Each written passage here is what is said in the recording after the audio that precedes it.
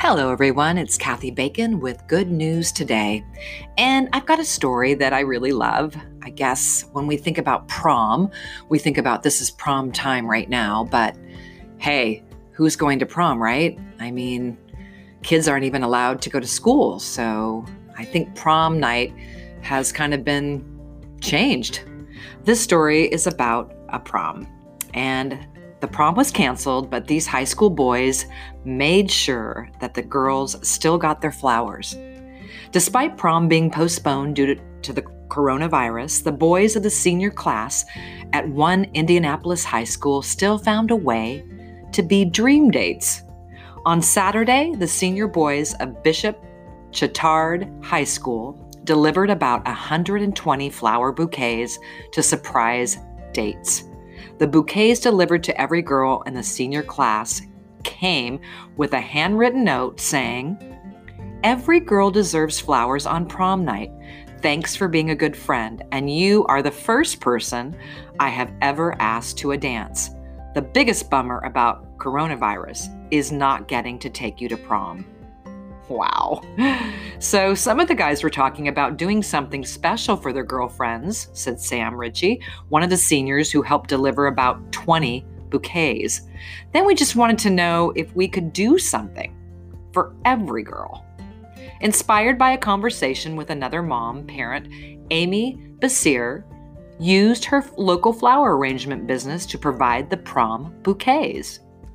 "We have a very small family business. We grow, pack, and organize flowers," said Basir, owner of Molly and Myrtle.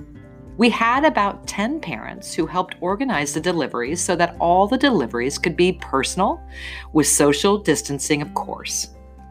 The group of seniors and parents pulled the surprise together in just 4 days, according to Basir.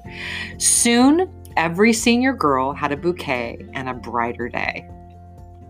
The girls were just so bouncy, happy, and thrilled because a lot of them didn't know they were coming, said Basir.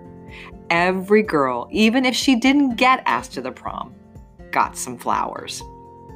"I always say that flowers are the next best thing to a hug, and sometimes it means even more now because we can't hug," she added. What a great story, right? Oh my gosh. Can you imagine all the kids right now that aren't able to go to prom because of the coronavirus? I've been watching TV and seeing different things that people are trying to do to, make seniors feel better because they're graduating this year and they can't really have a ceremony. So I've seen where the seniors have stood outside at their school and of course, social distancing, and parents would drive by in the car yelling and screaming and cheering for them.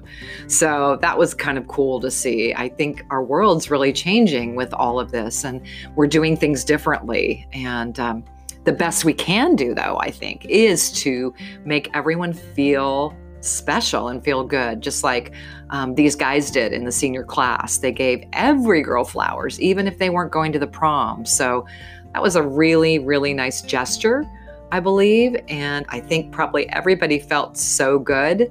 And that's another thing that I'm seeing through this is that there's just these spikes of kindness that happen.